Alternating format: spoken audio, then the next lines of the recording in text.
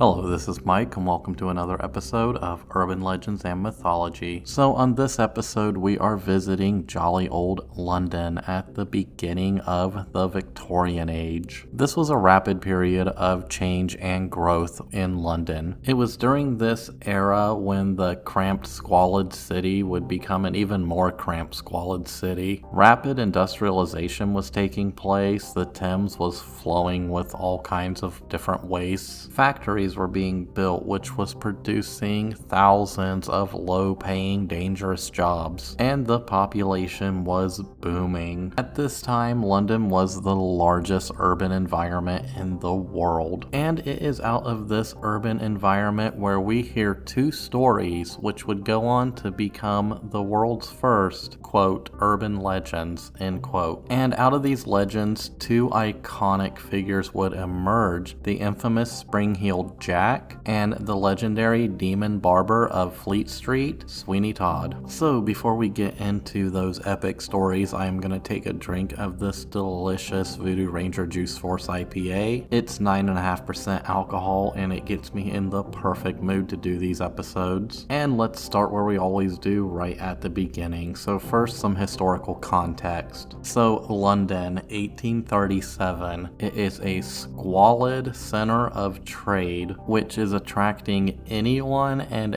everyone who were seeking out new opportunities in these new factories which were going up every day. And these people came from all walks of life. And if human history has taught us anything, it's that anytime you get a mass migration of people from the countryside to a industrialized city, certain things happen. For one, you have an influx of many different cultures which will bring their own beliefs with them. And a lot of people from these cultures are probably superstitious to some degree, or they have their own folk tales. Secondly, what happens, and we see this all over the world, and we saw this in London during the Victorian Age, the cost of labor actually goes down. And there are a number of factors which play into this, industrialization being one of them, skilled labor becoming unskilled, and a massive, never-ending supply of workers who you could just easily replace. And that creates a widespread working class and a widespread underclass. And generally from that, these city centers, they become a little more dangerous. And it's in this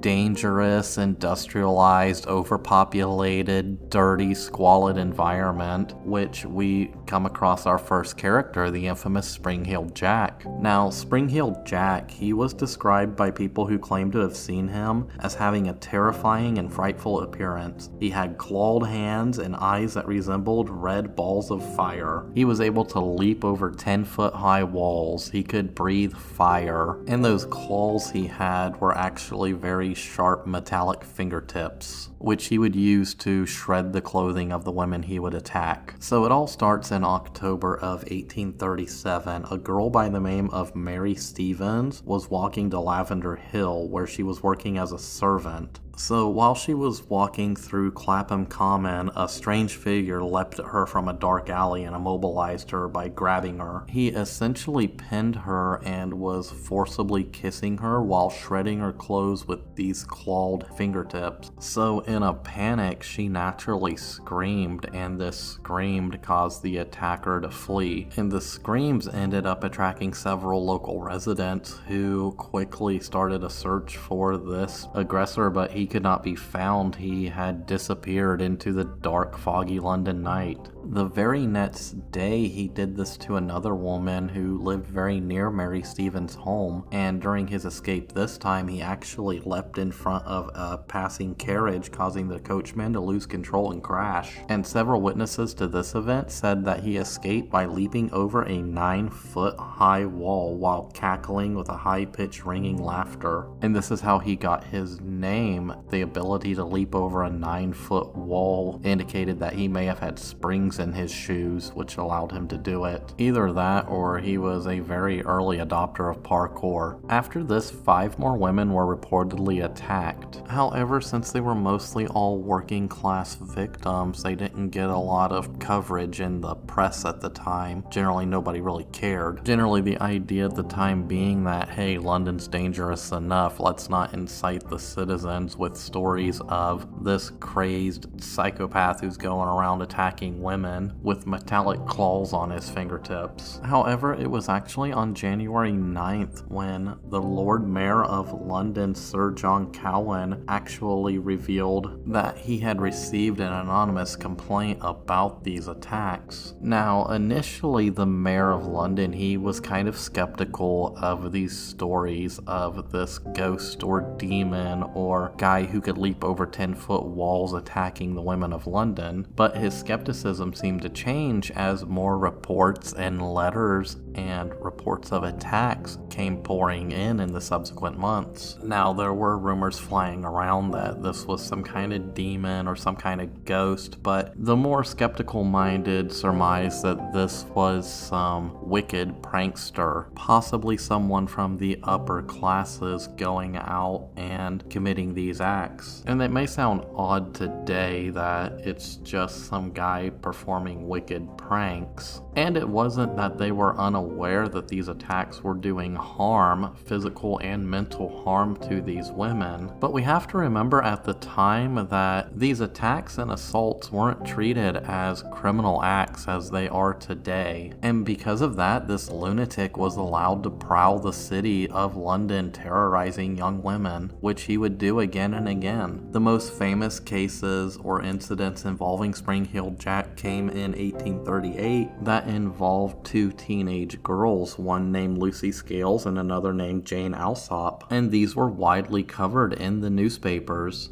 So in the case of Jane Alsop, she reported that on the night of February 19th, 1838, she answered the door of her father's house to a man claiming to be a police officer. The police officer tells her to bring a light, claiming that we have caught Spring-Heeled Jack here in the lane. She brought the person a candle and noticed that he wore a large cloak. In the moment she handed him the candle, he threw off the cloak and, quote, presented a most hideous and frightful appearance, vomiting blue and white flames from his mouth while his eyes resembled red balls of fire. She went on to report that he also wore a very large helmet and that his clothing, which appeared to be very tight-fitting, resembled white oilskin. Without saying a word, he grabbed her and began tearing at her gown with his claws, which she was certain were made of some kind of metallic substance. She then screamed for help and managed to get away from him, and as she ran towards her house, he caught her on the steps and tore at her neck and arms with his claws. Now, one of her sisters had heard her out there screaming and had come out to help her, and when she had gotten out there, the man was seen fleeing into the darkness. And then 9 days later, on February 28th, 1838, 18-year-old Lucy Scales and her sister were returning home after visiting their brother, who was a butcher who lived in a respectable part of Limehouse. Now, Miss Scales stated in her deposition to the police that as she and her sister were passing along Green Dragon Alley, they observed a person standing in an angle of the passage. So she was walking in front of her sister towards this guy, and when she got near him, she noticed that he was wearing a large dark cloak and a large helmet. And as she approached, he purportedly spat a blue and white flame into her face, causing her to temporarily lose her sight. This attack alarmed her so badly that she instantly dropped to the ground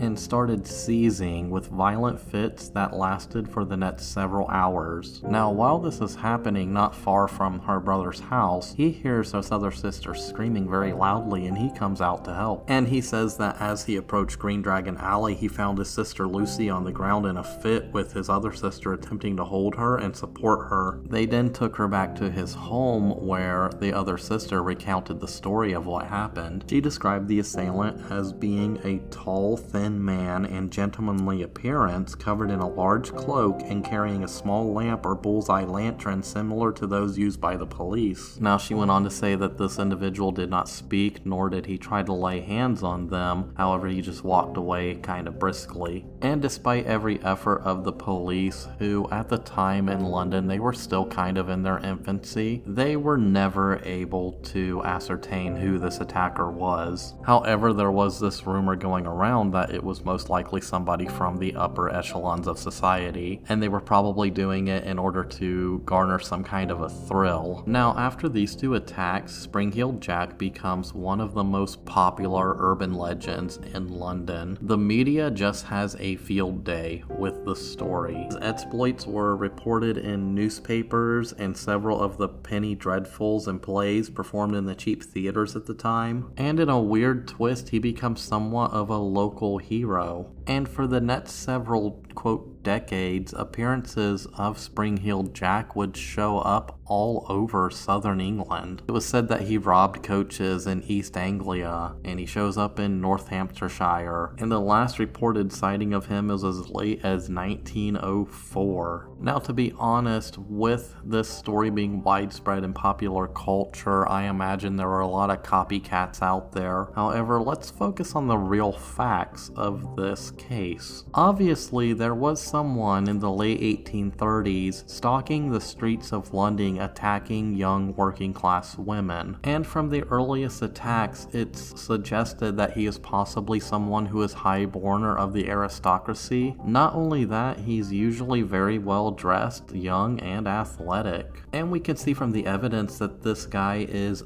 obviously intelligent. He's planning these attacks. He's dressing in this very specific way in order to plan out these attacks. He at one point impersonates a police officer, and he obviously understands the superstitions of the era. So the dude knows how to do the trick known as fire eating or fire breathing. A lot of performers know how to do this trick. It's not that hard to learn if you're willing to practice it. And this would have been a common trick you would have seen at the time being performed in theaters, on stage shows, probably in freak shows, whatever. And the guy obviously knows that if he does this, it's going to make it seem more mysterious. When the witness or victim says that the man breathed fire, it makes her a less credible witness. It makes people wonder, is she delusional? Is she superstitious? So right there, from just that, we have an intelligent, possibly high-born, well-rounded guy who understands the art of superstition and the art of theater, going out and committing these violent attacks across London. But then we have to ask ourselves, well, why? What's the motivation? Why was he doing this? Was he some sick, deranged lunatic? Possibly. It could have been a way for him to get his rocks off. He could have also have been doing it for the adrenaline rush or the thrill, but like, who is he? Sad thing is, we'll never know. Now, there is one theory out there that suggests that this possibly could be the guy, and I'll go to that now. Now, the Lord Mayor, when he kind of broke this story to the public, he accused a group of young aristocratic boys who were basically daring each other or betting each other to do this. And out of that kind of accusation, a rumor started circulating as early as 1840, and it pointed to an Irish nobleman, the Marquis of Waterford, as the main suspect. So we're probably asking ourselves right now, who the hell was the Marquis of Waterford in 1840? Well, that was a guy named Henry de la Poyar Beresford, because apparently no matter what culture I am talking about, I always run into a stupid, hard to pronounce name. So old Henry, he's the third Marquis of Waterford. So the Marquis, he was actually frequently in the news in the late 1830s for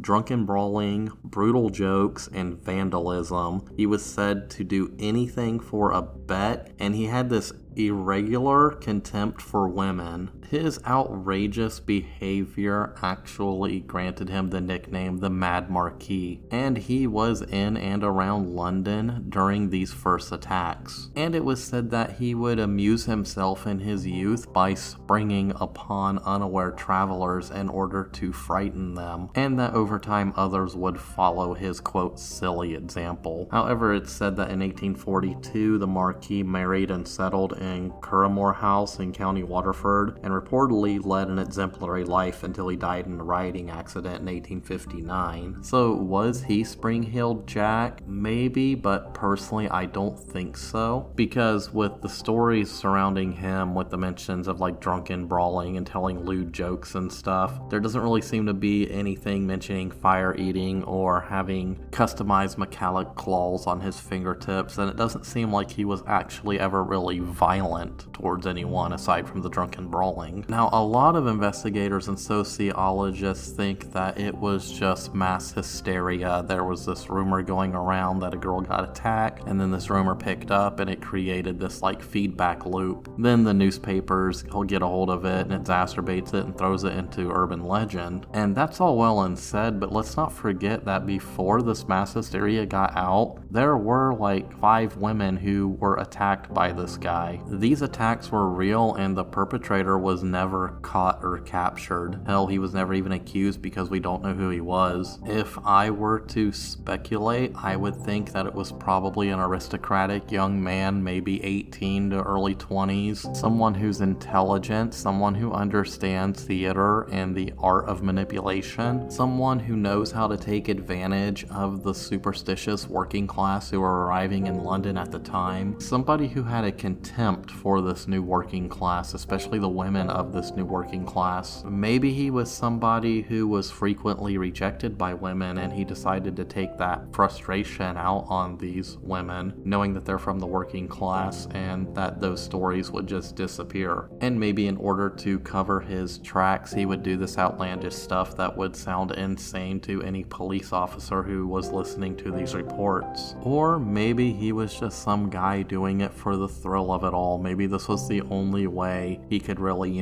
get his rocks off. Because let's not forget that first attack did seem to be somewhat possibly sexually motivated. But yeah, that's all I really have on Spring-Heeled Jack personally. I think that it was an actual guy who was out there committing crimes against women who ended up in local urban legend. And to be honest, even though I love urban legends, I don't really love this one. It feels more like a true crime mystery that got discounted and mixed up with urban folklore, and that's kind of a shame. But it is widely regarded as the first true urban legend, and that's why it exists and why I'm even doing this show today. So our second London character who arrives in the realm of urban legend is the infamous Sweeny Todd. Now, a lot of people debate whether or not he actually existed, but as we know, stories do come from somewhere. There's always some kind of inspiration, and this is that story. So for this story, we have to travel to 1785 down on Fleet Street. So down on Old Fleet Street, there's a barber shop, and it sits right next to St. Dunstan's Church. And it's also connected to a pie shop in nearby Bell Yard via an underground passage. This becomes very important later in the story. So in this area in London in 1785, a strange disappearance occurs of a sailor named Lieutenant Thornhill. He was last seen entering Sweeney's barbershop. So Thornhill was actually in the possession of a gift of a string of pearls to a girl named Johanna Oakley on behalf of her missing lover, a man named Mark, who was presumably lost at sea. Now, one of Thornhill's friends, Colonel Jeffrey, he's alerted to the disappearance of Thornhill, and he kind of investigates his whereabouts, and he's eventually joined by Johanna, who wants to know what happened to her lover Mark. So they surmise that the last place he was seen was at this barbershop, so she actually disguises herself as a boy and decides to become his employee after his last assistant, a young boy named Tobias Ragg, had been incarcerated in a madhouse for accusing Todd of being a murderer, which this turns out to be true because Todd is a madman. He is a serial killer. He has this specialized barber chair in which he can pull a lever and flip the person down head first into the cellar, causing him to crack his skull or break his neck. And it's said that if he doesn't initially kill them during that fall, he goes downstairs and finishes off the victim by slitting his throat with his trusty straight razor, after which he robs them of any valuables, dismembers the corpse, and he sends the meat via a secret passage to the nearby pie shop owned by a Mrs. Lovett. She then creates her famously delicious meat pies from the leftover flesh. Now, while the bodies are burning in the oven, at some point, the nearby citizens start to notice this ghastly and intolerable smell, and they bring in someone to investigate just what that smell is. And it is through this investigation when Todd's activities are uncovered, when the dismembered remains of hundreds of his victims are discovered in the crypt beneath the church. But it is also through this investigation they figure out what happened to Mark. He wasn't actually lost at sea, as presumed. He was actually kidnapped by Lovett and Todd and imprisoned in the cellar of the shop and forced to work as the cook. And it is after Mark is freed he makes the announcement, "Ladies and gentlemen, I fear that what I am going to say will spoil your appetites, but the truth is beautiful at times, and I have to state that Mrs. Lovett's pies are made of human flesh." Upon these revelations, Lovett and Todd try to escape, however they don't get far. In the end, he actually poisons her before he is captured, and he is subsequently hanged for his crimes. Now, if that sounds like a story that was lifted right out of a book, you're right. That story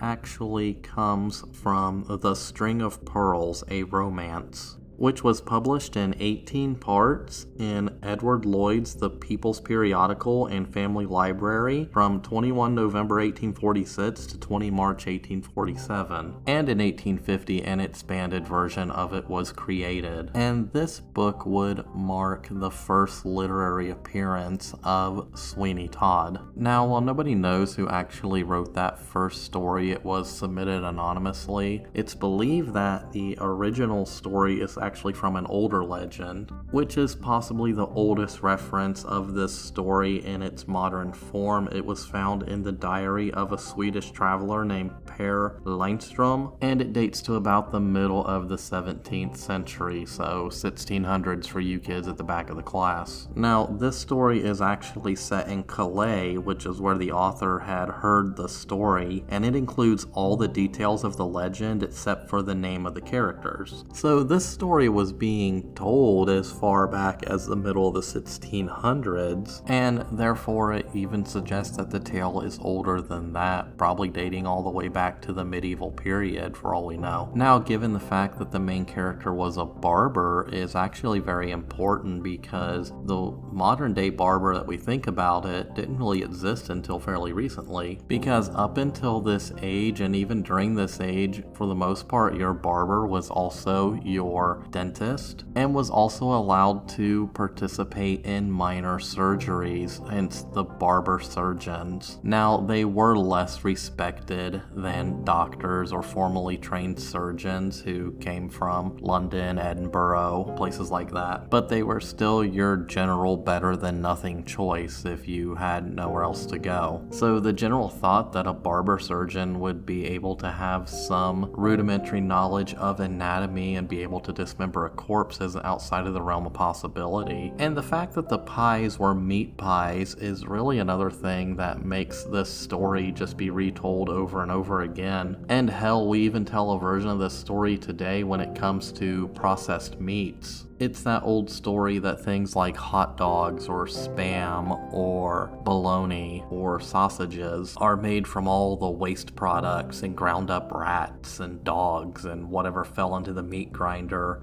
And that modern version of the story actually comes from the book The Jungle, which was written in the early 1900s about the meatpacking industry in Chicago. There's always these prevailing myths that when we eat our meats, especially our processed meats, that, you know, the guy's finger got cut off and then it ended up being ground up in the process. And it all kind of circles back around to this idea that you don't really know what you're eating sometimes. Another story that we see this idea in comes from Charles Dickens' Pickwick Papers from 1836 to 1837. The servant Sam Weller says that a pie man used cats for beefsteak, veal, and kidney pies according to the demand, and recommends that people should buy pies only when you know the lady has made it and is quite sure it ain't kitten. And there are kind of countless other literary references to this. But was Sweeny Todd a real person? Well, most contemporaries will say no, he's an urban legend. legend. Or to put it in another way, he's kind of the boogeyman figure that comes up when those urban legends surrounding what's really in our food kind of arise. However, there are some people, very few people, who do believe that he was a real historical figure who did commit these crimes around the early 1800s. However, no evidence has ever come to the surface to suggest that was true. However, his story does carry on in several adaptations, mostly plays, musicals, that Johnny Depp film from 2007, it was pretty awesome, and more plays and musicals. So was he a real historical figure? Probably not. But have there been historical instances of, I guess, accidental cannibalism or cannibalism in the namesake of marketing? That answer is a little bit more fuzzy, but I can allude to an actual serial killer in Canada who owned a pork farm or a series of pork farms, I don't remember, but he allegedly murdered a bunch of prostitutes and not only cannibalized them, but it is thought that since he was using the same facilities to process the corpses of the women that he used to actually butcher his hogs, that some of that meat ended up in Canadian supermarkets. This was in the 80s and 90s, and if you want to hear more of that, I do have kind of a after show type thing planned. It's going to be exclusive to only a few members who want to actually hear about it, so reach out to me if you do, but it will be released in between that little 3-week hiatus in between seasons, and that will come up in February. But yeah, that's all I really have for this episode and these subjects today. Once again, I do thank you guys for listening, and all I ask is if you did enjoy it, just share it with a friend. Word of mouth is truly how this show grows and reaches all the crazy parts of the world that I never thought it would reach. Like a few weeks ago, I saw that I had listeners in Mauritius or Mauritius. It's this little island nation off the east coast of Africa, and that just blew my mind because, to be honest, I didn't even know that was a nation. I had to actually look that one up on Wikipedia because I had never heard of it.